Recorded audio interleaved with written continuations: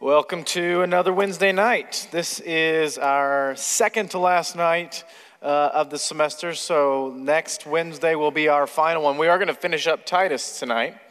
We're going to go all the way through chapter 3 of Paul's letter to his good friend Titus over there in Crete. And then next week, Jim will be back to do a wrap-up of all three of the pastoral epistles. And so I'm sure you've noticed that there are a lot of similar themes that tumble over these. If you continue to write encouraging notes to pastors working out on the frontier of the Mediterranean, you probably have a lot of similar issues to discuss. So, and in particular, there's a lot of similarity between Titus and 1 Timothy, and then 2 Timothy is a bit of its own animal. But next week we will try to tie it all together, and I am unsure what we plan to do in the fall. But I think, I'd be shocked if Jim doesn't have an idea, right? He's always got something he wants to do. So, we're going to be in Titus 3, verses 1 all the way to the end in verse 15. This is a fascinating passage, series of paragraphs that he has a bit of some of his normal stuff, the way that he concludes letters at the end with a final charge or exhortation, and then greetings that he's sending to all of his acquaintances at that church or whoever are connected to its recipient, to Titus. But the first bit of chapter 3 is wonderfully fascinating. The letter to Titus has been, if you've paid attention to the first two chapters, and you'll see it more here in the final chapter, it is a letter where Paul is obsessed with Christian behavior. He's just obsessed with it. And because it's in the Bible, I think we give him a pass. But I wonder if we spoke to one another, or if we challenged those who are outside of the faith to enter the faith and then live like this today, I wonder if it just smacks of legalism. Are we, if we talk like Paul does in this letter, are we borderline Pharisees? Are we the morality police? Do we become obsessed with behavior modification? And I don't know about you guys, but I have grown up. I didn't grow up in the most faithful way to the church, but I've always grown up in it. So I was sitting in the pews, not necessarily living out like one ought to when they sit in the pews. But my grandfather's a pastor. I spent many years going to his little church in Oologah, Oklahoma. And then whenever I wasn't close enough to do that, I was in other churches. And one of the themes that in my small mind I was able to grasp was that we just don't want to be legalists. That is such a bad thing. For us to demand, you know, the Bible sometimes talks about behavior as if it should be perfect. It's almost like holiness is a real thing, and sometimes when we talk like that, you could offend someone. You don't know what they're struggling with. Who are you to place such heavy burdens on someone? Ryan, everyone makes mistakes. Now, I loved that logic when I was growing up. Loved it. Paul just doesn't really seem to be a fan of that way of thinking. It's like it never enters his mind that we should soften the edges of our ethic to accommodate those who find it difficult. Paul really doesn't care if you find it difficult. He just says, this is what we do. Well, a lot of times I think that and maybe this is just Ryan who can't think clearly and can't discern what's being taught to him as a youth. But I thought that what we loved to lift up over and against the Christian behavior was the compassion of Christ, the love that we find in the church, the endless grace and patience that brothers and sisters ought to have with one another, because after all, God has such grace and patience for you. And so we would, you could either go down the strict ethic and just modify behavior, but if that's a bit distasteful, let's go over here and just talk about our beliefs and some of these virtues that we have that are a little nebulous and hard to define. And it made sense to me. It made sense to me. Which is more winsome, telling people that you love them unconditionally or telling them that they need to stop doing what they're doing? It's easier to catch more flies with this one. It's just that in examples like Titus 3, and Titus 3 is far from the only example, but in passages like this, Paul would never separate the two. In fact, he said that they exist because of one another, for one another's sake. The theology, the doctrine, is only true because the ethic is what proves that it's true. And you live this way because that's true. It's almost like they're woven together and you can't separate them. Paul stacks them in his letters. He says you should live like this. Well, why, Paul? Well, because we believe this. Oh, okay. And because we believe this, you should live like this. And because you live like this, it's easier for people to believe this. He won't let you separate them. So let's look then and see, what is it he asks Titus to encourage the church in Crete, to, I think, in many ways, enforce in the church in Crete, to teach, to challenge, to demand, and then you'll see later on, to discipline when these demands aren't met. What's he ask people to do? He starts out in verse 1. Remind them. Remind them. It's interesting how much of Paul's instructional letters, his pastoral correspondence, is just unoriginal. Hey, remember? Hey, can I just let me just take this old truth and put it back in the center? You remember what Christ did for you, right? It's reminder language. This is what Moses did in Deuteronomy. And if you look at Paul's tendency in this regard to remind people of the core truths of the faith and to remind them to live as they were taught, it should make us very suspicious of originality and novelty when it comes to thinking about these things. Because Paul, again, by this point in his ministry, he's run out of all the new stuff. He says, hey, Titus, remind them what they already know. Remind them what already happened to them. Remind them of the basic truths of the faith. Remind them who Jesus is and what he did for them. And then remind them of the implications of that truth. Remind them that they should be gentle and kind and loving. Remind them that they were saved by grace through faith. It's like, really, Paul? That's all you got? And he's like, that's all I need. That is literally all I need. Just keep reminding them. Because the funny thing about people is they have this incredible ability to keep forgetting. So just remind them. Remind them to be submissive to rulers and authorities. To be obedient and to be ready for every good work. To speak evil of no one, to avoid quarreling, to be gentle, and to show perfect courtesy toward all people. He said, this is, I wrote the word above there, this is your duty. And he's going to justify that here in a second, but he says, this is what we do. We submit to our authorities. If you want to get a different writer's perspective, go to 1 Peter, but I want to go to Romans 13 and hear Paul elaborate on this idea. To be submissive to rulers and authorities. If you think that political corruption is new, it certainly isn't.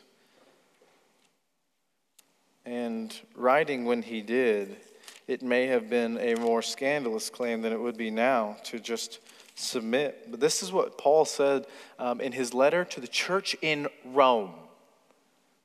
Let that church's location sink in for a second. In the church in Rome, where there is a certain man and a certain organization that is very powerful, named Caesar, and everyone who props him up. And he wasn't all that kind to this particular faith. In fact, by the time the letter to the Romans had been written, the Christians had already been blamed for a citywide fire and expelled and persecuted because he just needed a scapegoat. And he wanted to set the fire, so he did. Blame the Christians and the Jews. And it's to those people who have come back into Rome and are certainly a little paranoid about their meager existence in the shadow of this great empire. This is what Paul writes to them. Let every person be subject to the governing authorities. For there is no authority except from God, and those that exist have been instituted by God. Therefore, whoever resists the authorities resists what God has appointed, and those who resist will incur judgment. For rulers are not a terror to good conduct, but to bad. Would you have no fear of the one who is in authority? Then do what is good, and you will receive his approval, for he is God's servant for your good. But if you do wrong, be afraid, for he does not bear the sword in vain. For he is the servant of God, an avenger who carries out God's wrath on the wrongdoer. Therefore, one must be in subjection not only to avoid God's wrath, but also for the sake of conscience. For because of this you also pay taxes. For the authorities are ministers of God, attending to this very thing. Pay to all what is owed to them. Taxes to whom taxes are owed. Revenue to whom revenue is owed. Respect to whom respect is owed. Honor to whom honor is owed. Now, you know all of the corruption that goes on in this particular location, and you certainly have some thoughts about any corruption that we have to deal with today. And this sounds like it's just head in the sand nonsense. But Paul never really comments on the character. He just says you do it because of their office. And by the way, Paul is very okay with conscientious objection should submission to the authorities include sinning against the Creator. There is obviously a hierarchy there. But Paul never really asks the question, do you agree with them? He just says, you submit. This is what we do. And he doesn't even say you submit because that is how good, healthy societies are built. He said, that's just how it is. This is what we do. And he's not interested in doing it because it's effective. He's interested in doing it because it says something about us. And it says something about what we believe. Because if we're submissive to rulers and authority, if we are submissive in an obedient way, then we are ready for every good work. Galatians 6:10 talks about doing good works, especially for those of the household of faith. Especially for those of the household of faith. Paul in Galatians 6 is quite interested in caring for the family. We do good for one another. But back in Titus 2, just last week, he says that Jesus gave himself for us to redeem us from all lawlessness and to purify for himself a people for his own possession who are zealous for good works. He says we are ready for good works both in the church and, I think, for the benefit of the world. And we do this speaking evil of no one. We aren't quarrelsome. It's if you go to Romans 12, it's a little bit like it's describing this sweet agreement, this very winsome ability to just get along with people. Paul will never ask us to compromise convictions, but he will say set aside differences, doing so in a gentle way. And much like the example set in Philippians 2 with Paul, with Timothy, with Epaphroditus, and with Jesus. These wonderful examples of getting lower. It's a race to the bottom.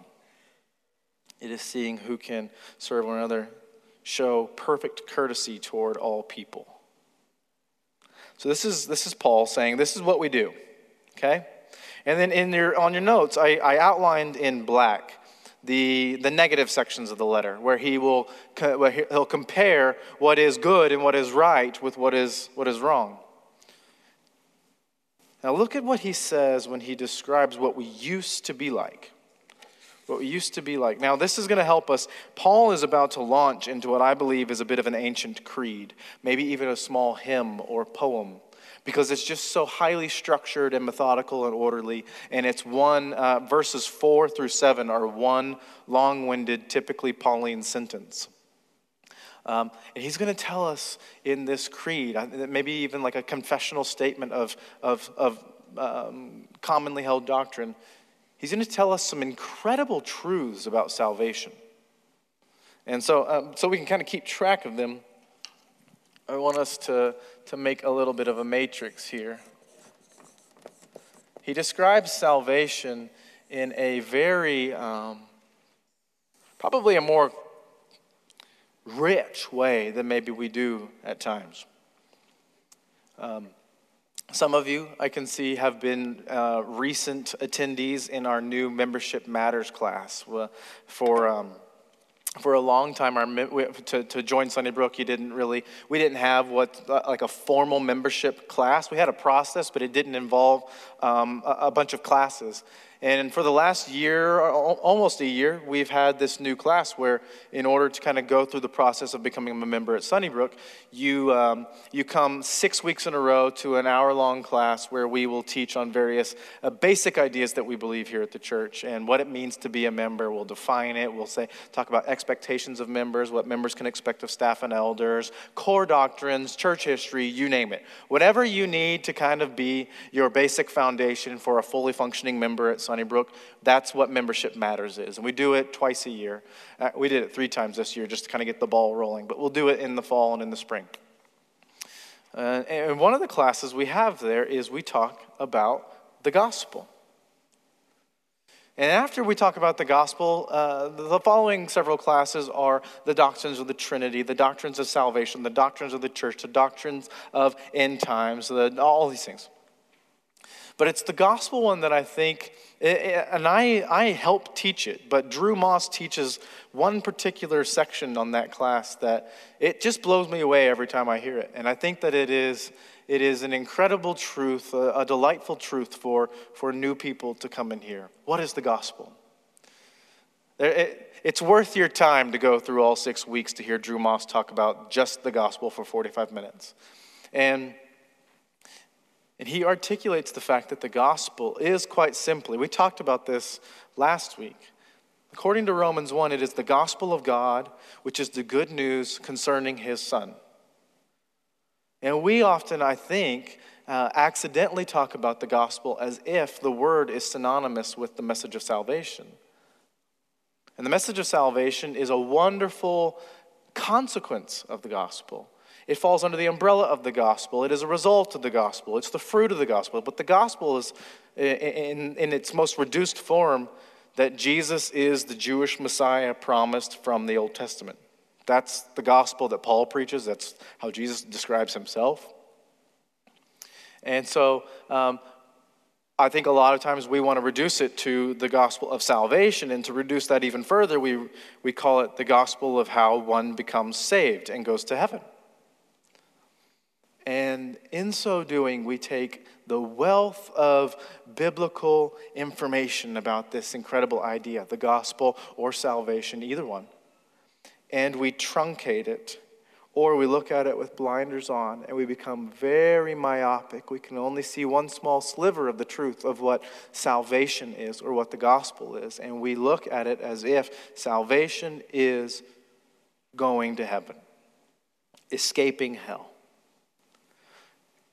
And we can do this for a long time. Because that's true, it's just wonderfully incomplete. Now, Paul is, in just a few short verses, going to expand the picture of salvation. And that's why, one of the reasons I think this is an ancient creed. This is a statement that people memorize in the churches, they rehearse to one another, and it's a symbol of membership. He says it's so much more than that. And we could all stand, I might have a reputation for enjoying the task of making things more complicated than they have to be. And I am sorry when I actually do that. But Paul does it here for me. So what we're going to do is we're going to expand salvation to see what it is he wants us to know about it. First of all, he wants us to know the need for it. He wants us to know the need. So this is verse 3. He says for, and anywhere where I circle one of those words, those are connecting words, so it's joining two clauses or sentences or verses together, but it really helps us kind of follow the flow of a Pauline argument. For, so based on all the things I've asked you to do, for we ourselves were once foolish, disobedient, led astray, slaves to various passions and pleasures, passing our days in malice and envy, hated by others and hating one another. For those of you that can recall vividly your life before you met Jesus, this is likely, unless you're just really nice, which those of you who know me know that that's not true. So this seems alarmingly accurate to what life without the Spirit is, to what life without Jesus is. He says we don't do those, or we live this way because we once lived a different way. You'll see later on he's going to talk about we live in a way that is alive because we were once dead. Now look at all the things that our sinfulness, our dead in our trespasses and our sins, look at what this life produces. He calls us foolish. Sin lies, which is so contrary, and this is just basic logic, right? It's so contrary to truthful things. Paul is setting up a stark contrast between the way of Jesus and the way of the world. He said the way of the world is a way bent on lies. It's disobedient, it's rebellious. It wants nothing to do with holiness. Now, I really wonder if Paul is setting up all of these comparisons because he wants to make sure that we feel, or that Titus at least, feels okay calling people to a certain ethic. He says there's a mark that you need to hit. You don't need to feel guilty that you're asking people to do something that's hard or difficult or foreign to them or something they don't like. But he just says the truth has nothing to do with lies. Holiness has nothing to do with disobedience. We were led astray. Sin binds us because we were slaves to various passions and pleasures, which is quite the opposite of the freedom that Paul describes in Galatians 5. We were passing our days in malice. We enjoyed hurting people instead of doing good to them. In envy, we worshiped things that weren't worthy of worship.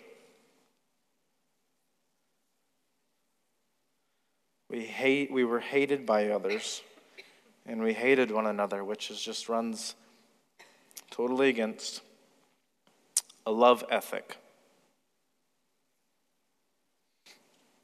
I'm gonna read quickly a few verses from John 13, just to remember what Jesus says about this.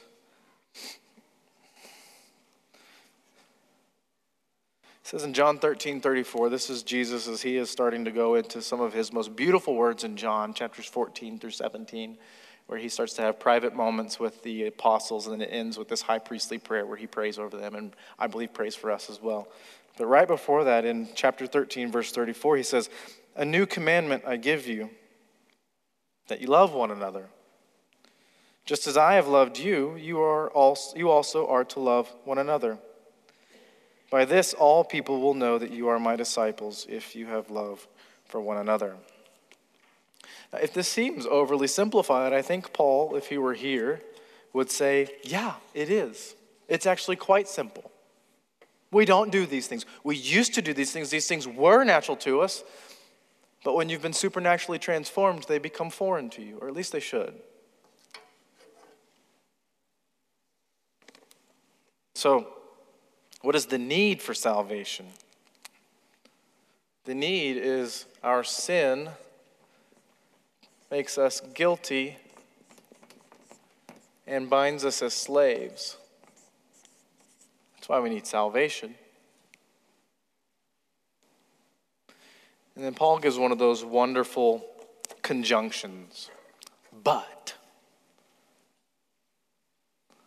Paul, he takes great delight, I think, in contrasting our previous life with the one that we have now to prove the point that maybe we need to live more into the one that we have now. But when the goodness and loving kindness, I'm going to read this all as one sentence because this is how Paul wrote it.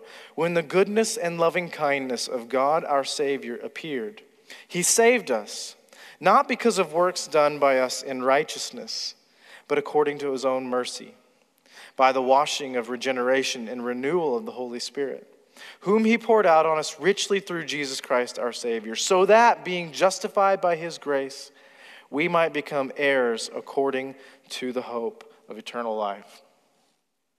Very, very dense and incredibly rich.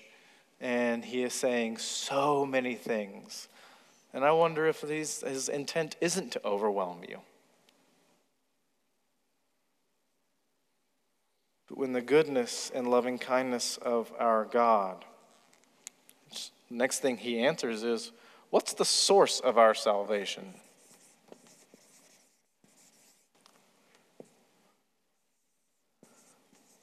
It's that God is that good.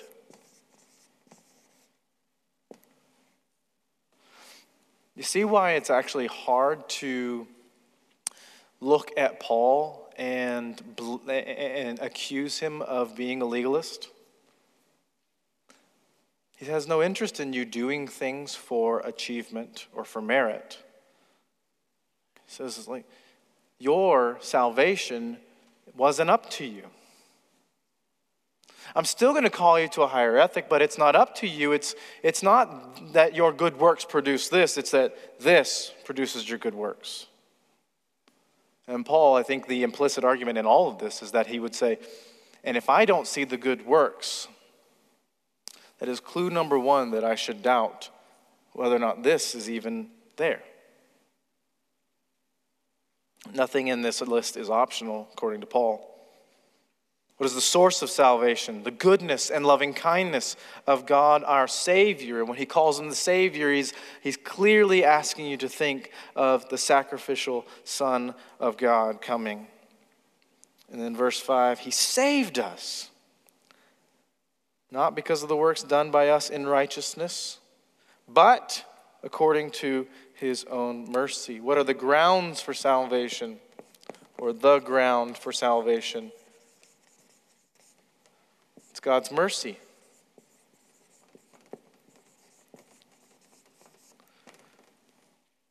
Demonstrated in the blood of Christ, in his broken body on the cross.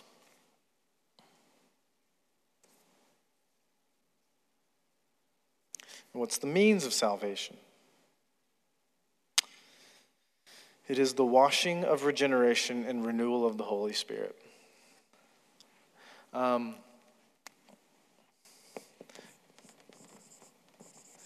Paul, I don't believe, is arguing for baptismal regeneration here, that the Holy Spirit only comes at baptism.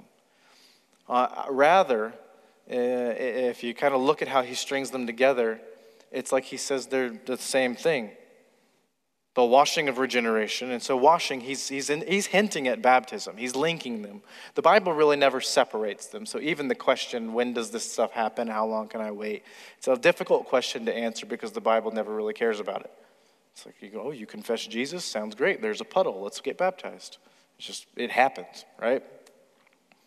But he says that the means of our salvation is the washing of regeneration and the renewal that we find in the Holy Spirit. And I'm just going to reduce that down to Holy Spirit. The new life available in him. You'll see in a second when Paul starts to talk about justification. But what he wants Titus to catch when he talks about regeneration and renewal from the Holy Spirit is he wants you to know that this righteousness that I'm calling you and your church in Crete to, this goodness, this gentleness, this ability to submit to things even if they aren't good, you have the supernatural ability to do this. And I wrote just right above that this is an enabled righteousness. A righteousness that you are all of a sudden capable of. You weren't whenever you were dead, whenever you hated things and lied about things and were vicious, but with the life that you find in Christ, you now have this ability. He puts it another way in 2 Corinthians 5.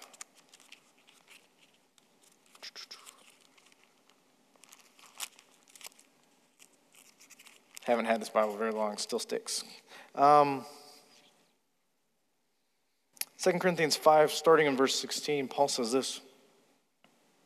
From now on, this is what he does. He goes, hey, you remember when? Now let me tell you about this now. From now on, therefore we regard no one according to the flesh. Even though we once regarded Christ according to the flesh, we regard him thus no longer. Therefore, if anyone is in Christ, he is a new creation.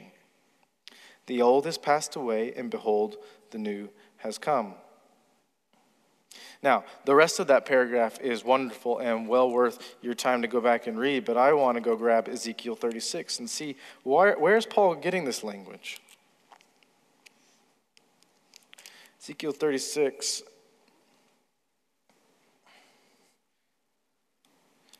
I'm not going to start in the middle of the paragraph because it's too good. I'm going to start in verse 22 of Ezekiel 36.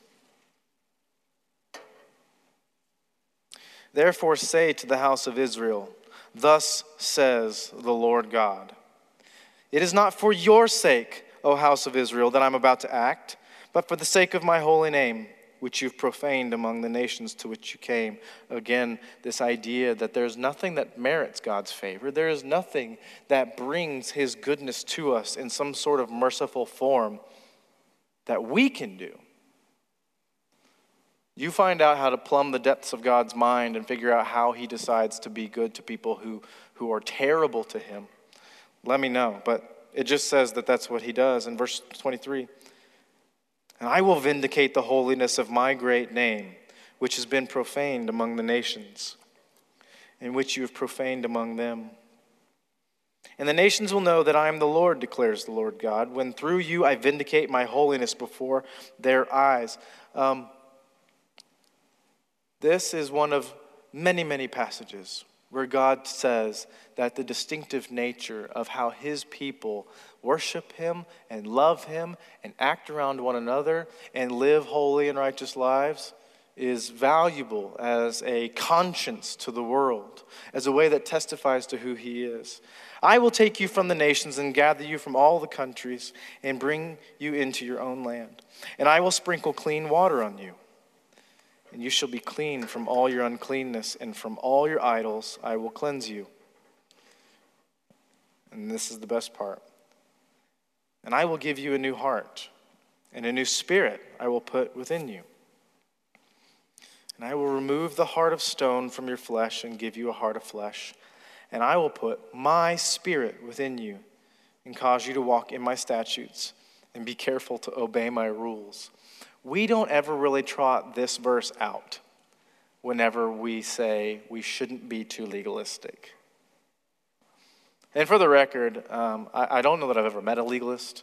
My long-running joke is that Morgan Weiss is the closest thing I've ever found, but I have never actually met a legalist and anybody who is all that good.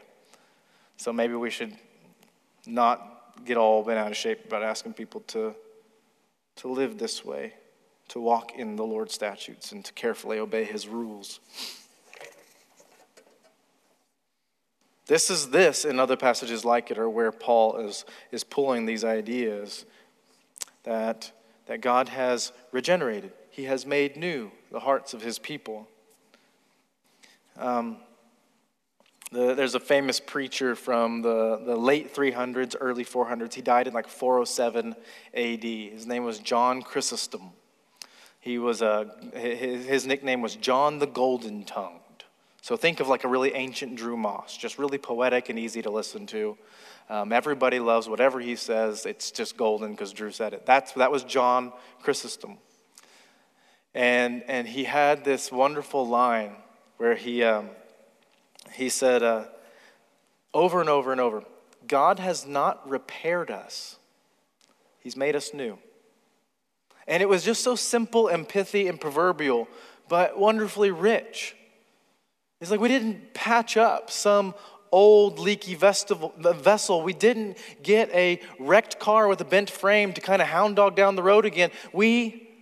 This is altogether new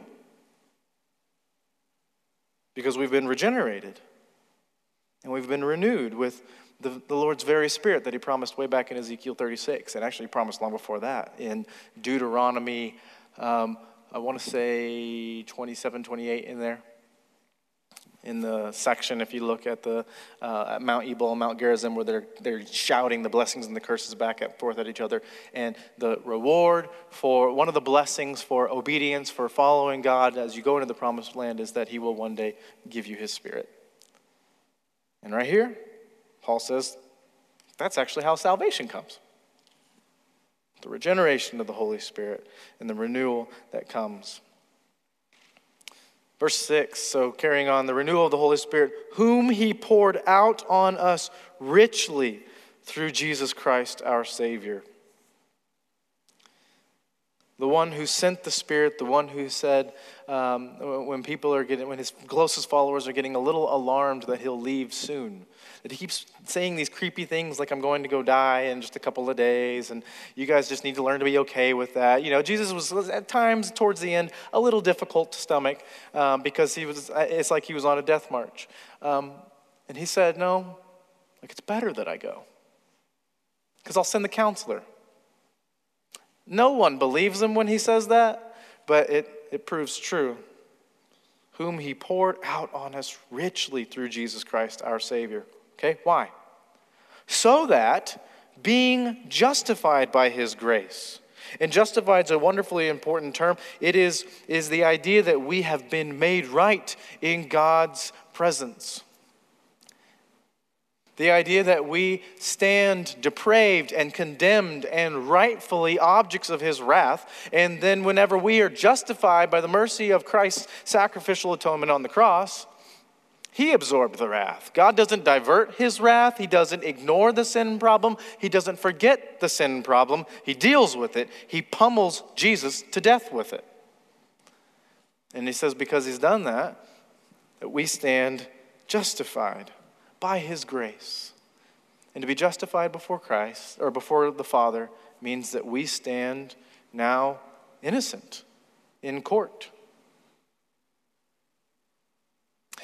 If you go and read Revelation chapter 12, when Satan is cast out of heaven, I think our natural conclusion to think about that idea, when did Satan have to leave heaven? I always just kind of assumed, well, he had to leave in order to go, slither up to Eve and cause that problem. And he had to go down and torment Job. But he was cast out in Revelation 12 at the incarnation of Christ, at the sacrifice of Christ. Because when Jesus absorbs all the wrath of God himself, all the anger and fury that God has against the things that destroy the things he loves, which would be sin, destroying the image bearers that he loves, when in his fury he destroys that by punishing Jesus, killing Jesus, the only thing Satan was allowed to do at that point was to go into heaven and accuse us. That's what he did with Job. First few chapters. But when Jesus absorbs all that wrath, Satan can't accuse us of anything. And Revelation 12 says it was at that point that the dragon and all his hosts of demons were cast down, thrown down to the earth. You have no more business in God's throne room. You can no longer accuse God's people because they've been justified, which means that they have been declared righteous. It's the great exchange on the cross. Another thing that we talk about I won't write it up there, but whenever in our membership class, is talking about the idea of original sin or inherited guilt from Adam. It's a logically frustrating idea. You mean to tell me that I am born guilty because one guy messed it up? I got to pay for his problem. And my answer is always, yes. And then my follow-up is, I can't quite explain it. And then my conclusion is, I'm really glad, however, God works like that. Because he gives me all the blame for someone else's mistake. And by the way, there's plenty of blame to go around for my own mistakes. So let's not assume that we could even wiggle our way out of that. But because that's God's economy, he also gives me the righteousness of one man, gives it to all of us. I'm glad he can take one and divvy it out for everyone. He takes the guilt of one, and everyone is guilty. He also takes the righteousness of one, and everyone is righteous, should they confess his name. Don't know how it works, I'm just glad it works that way. And then he takes the collective guilt of the world and slams it on one man's shoulders and then kills him for it. And Paul says all of that in just the word justified. So we no longer have the guilt of Adam, we have the imputed righteousness of Christ. The positional righteousness that says we are now innocent before God. Though we still struggle with sin, that's where the Spirit comes in, because that's where we have an enabled righteousness. You could call it actual righteousness and potential righteousness. You just call it justification and sanctification. So that being justified by his grace, we might become heirs according to the hope of eternal life. If the means of salvation is the regeneration found in the Holy Spirit, the result is that we are heirs. And I'll say it how Romans says it, we are co-heirs with Christ.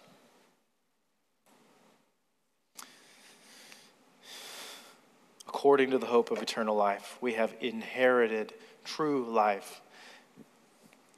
Paul wants Titus to go back to the church in Crete and to preach the idea that everything in verse 3 is wicked and dark and depraved. But for those who used to live like that, but now have the beautiful gift of salvation that comes as a result of the gospel that Jesus is who he said he was, we now no longer have to live like that. We're co-heirs with Christ, transformed from the heart out to actually live the life that God has asked us to do. And then he says, this is where he comments back on the creed, I believe. The saying is trustworthy. And I want you to insist on these things. We're still scared of legalism? I want you to insist, to demand them. I don't think that we need to go and be the morality police. I really don't. But in our relationships inside the church, we have a responsibility to one another to look at the righteousness you have because of your justification and beg one another to live a life that aligns with that. And so I don't owe that to every single person.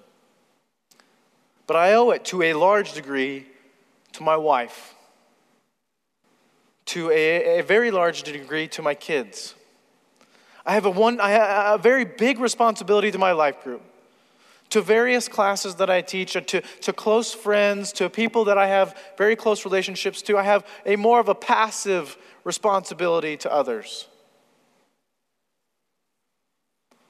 But it's worth all of our time to think about who are those that are closest to us, with whom we have the most credibility, those that we're responsible for, spouses, children, friends, life group members, Sunday school classes. And say, where am I confusing passivity with love?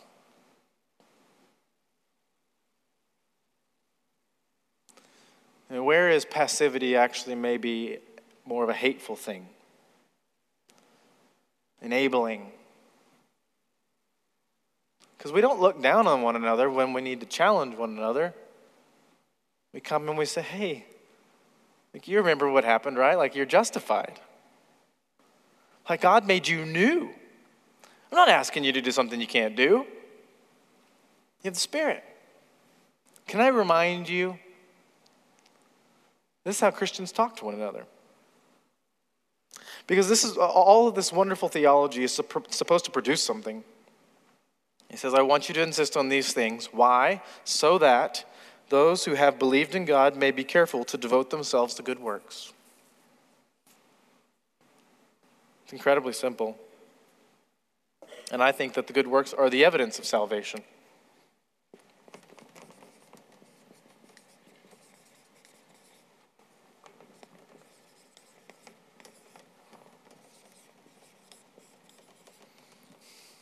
Why do we need salvation? Because we were once depraved. And where does salvation come from? It comes from the goodness of God. And on what is it based? It's based on his mercy we find in Jesus. And well, how does it come? Well, through the regeneration of the Holy Spirit. What does it produce? It produces the inheritance we have with the new life in Christ. And then, okay, well, what's the evidence that you actually have it? You do good works. This isn't the only place that even all of these ideas are listed together. Ephesians 2, 1 through 10, you'll find almost all of them there. You'll find Paul continue in this spectacular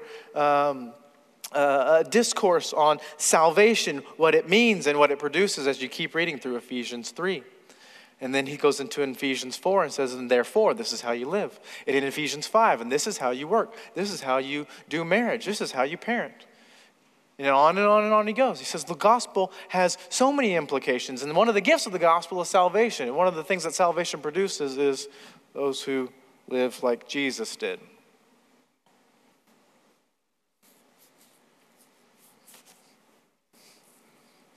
The evidence that we have all of this salvation that Paul describes is the fact that we do the good works that he talks about in verses 1 and 2.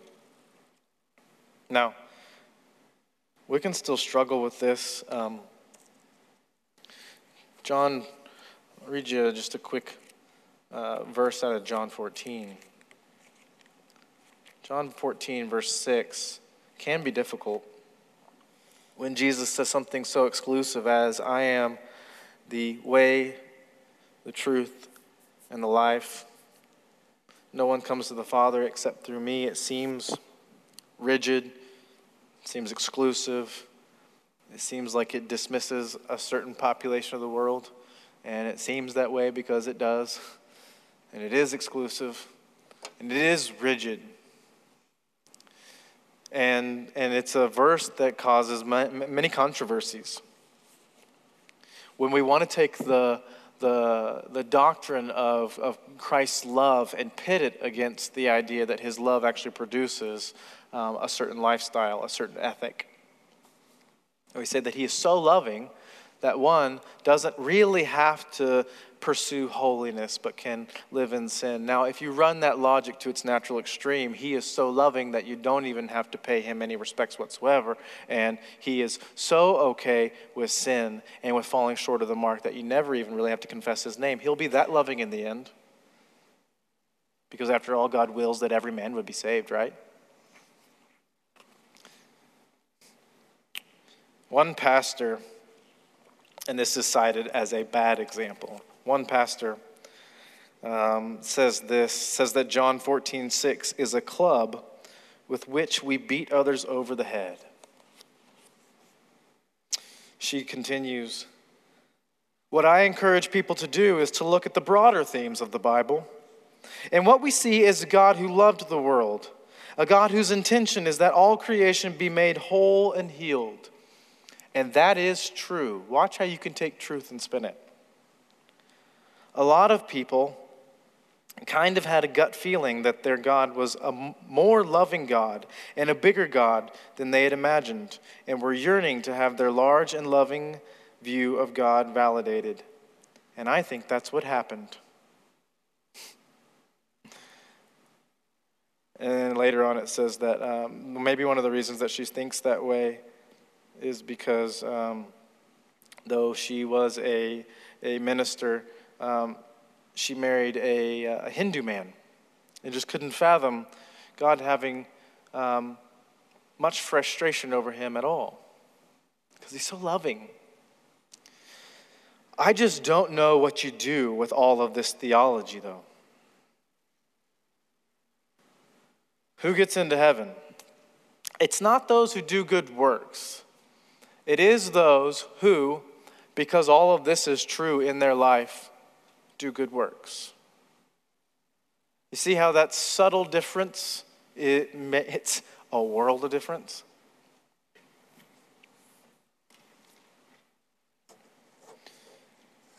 Then he starts to compare this idea with certain problems in the church.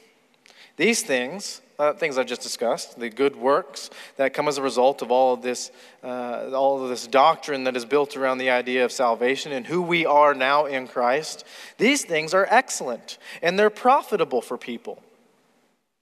But avoid foolish controversies. Another word for that would be speculations, which you can go and see Paul's words in 1 Timothy 1, the first few paragraphs of that.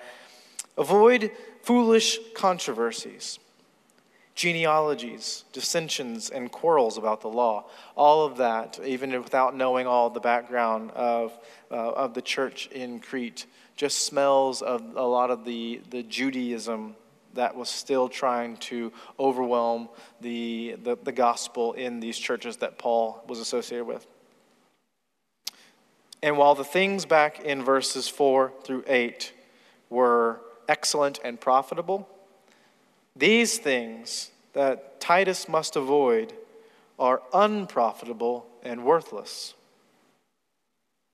And as for a person who stirs up division, which sounds an awful lot like someone from verse 3, who is foolish, disobedient, a slave to passions and pleasures, who spends their day in malice and is envious and hates others, and that's okay because others hate him too. That person stirs up division.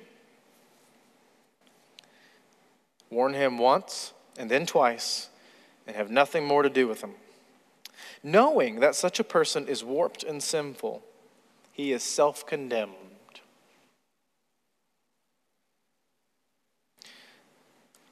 You stir up the division by living out verse 3. It just doesn't sound anything like verse 2, where you don't speak evil of people. You're not quarrelsome. You're just gentle and incredibly courteous. You'll find a theme running through many of Paul's letters is he longs for unity. He loves the church to be unified. But when one stirs up division, warn him once, warn him twice, and then have nothing to do with him. There's no indication whether or not this is social ostracizing or whether or not it's formal excommunication by the eldership. But it is clear that Paul both insists that we live a dutiful, ethical life that is based on the teachings of Christ because of the work of Christ in our lives. And it is also quite clear that he is okay that we insist that one another do the same, and then it seems that he's quite okay with there are consequences for not doing so. He ends the letter with his typical greetings. He says, "When I send Artemas, whom we don't have any record of, we don't know who that guy is, or Tychicus, who is a great associate of Paul, who he speaks fondly of in both Ephesians and Colossians, and I believe he's mentioned in Acts. I didn't go check on that, but I think he is. When I send them to you, do your best to come to me at Nicopolis, for I've decided to spend the winter there." Paul wants to see his good friend Titus, and he is replacing him with two other church leaders that will ideally do all of these things as Titus is spending time with Paul. Do your best to speed Zenas, the lawyer, who would have been a lawyer of Roman law, unlikely to have been Jewish law. And Apollos, who may have actually been the famous Apollos, the one who knew Scripture so well from the New Testament. Send them on their way.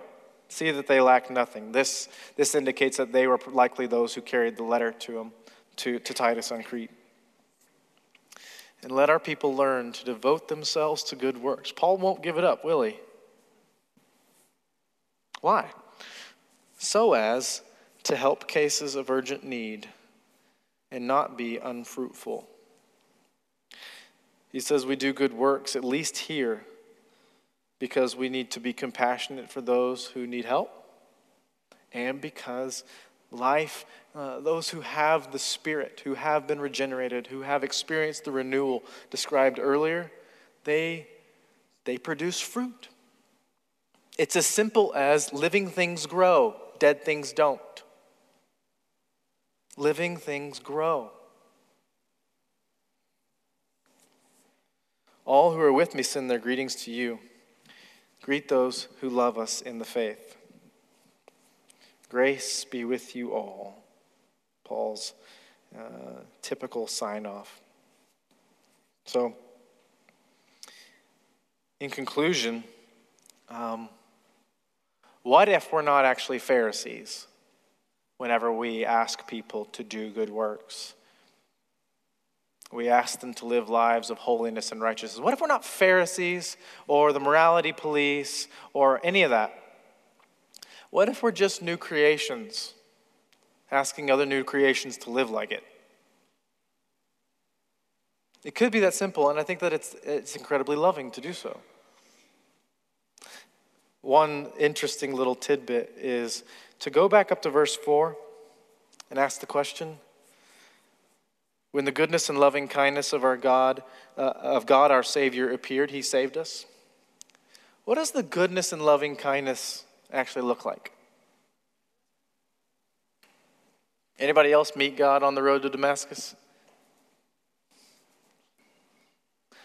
I would bet that likely most people in here met the goodness and loving kindness of God through the good works of his people that already knew him.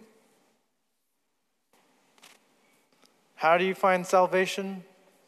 It is usually through the Spirit of God speaking the words of God through the people of God as they are obedient to do good works. Paul doesn't let us compartmentalize these ideas. He says they're one big hairball. Please don't try to pull it apart. Is it grace or do we do good works? We do both. Is it doctrine or is it practice? Yes, both.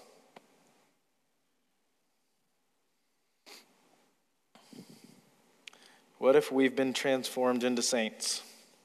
It seems very reasonable that we would then ask people to live like they're saints. Okay? Let me pray for us.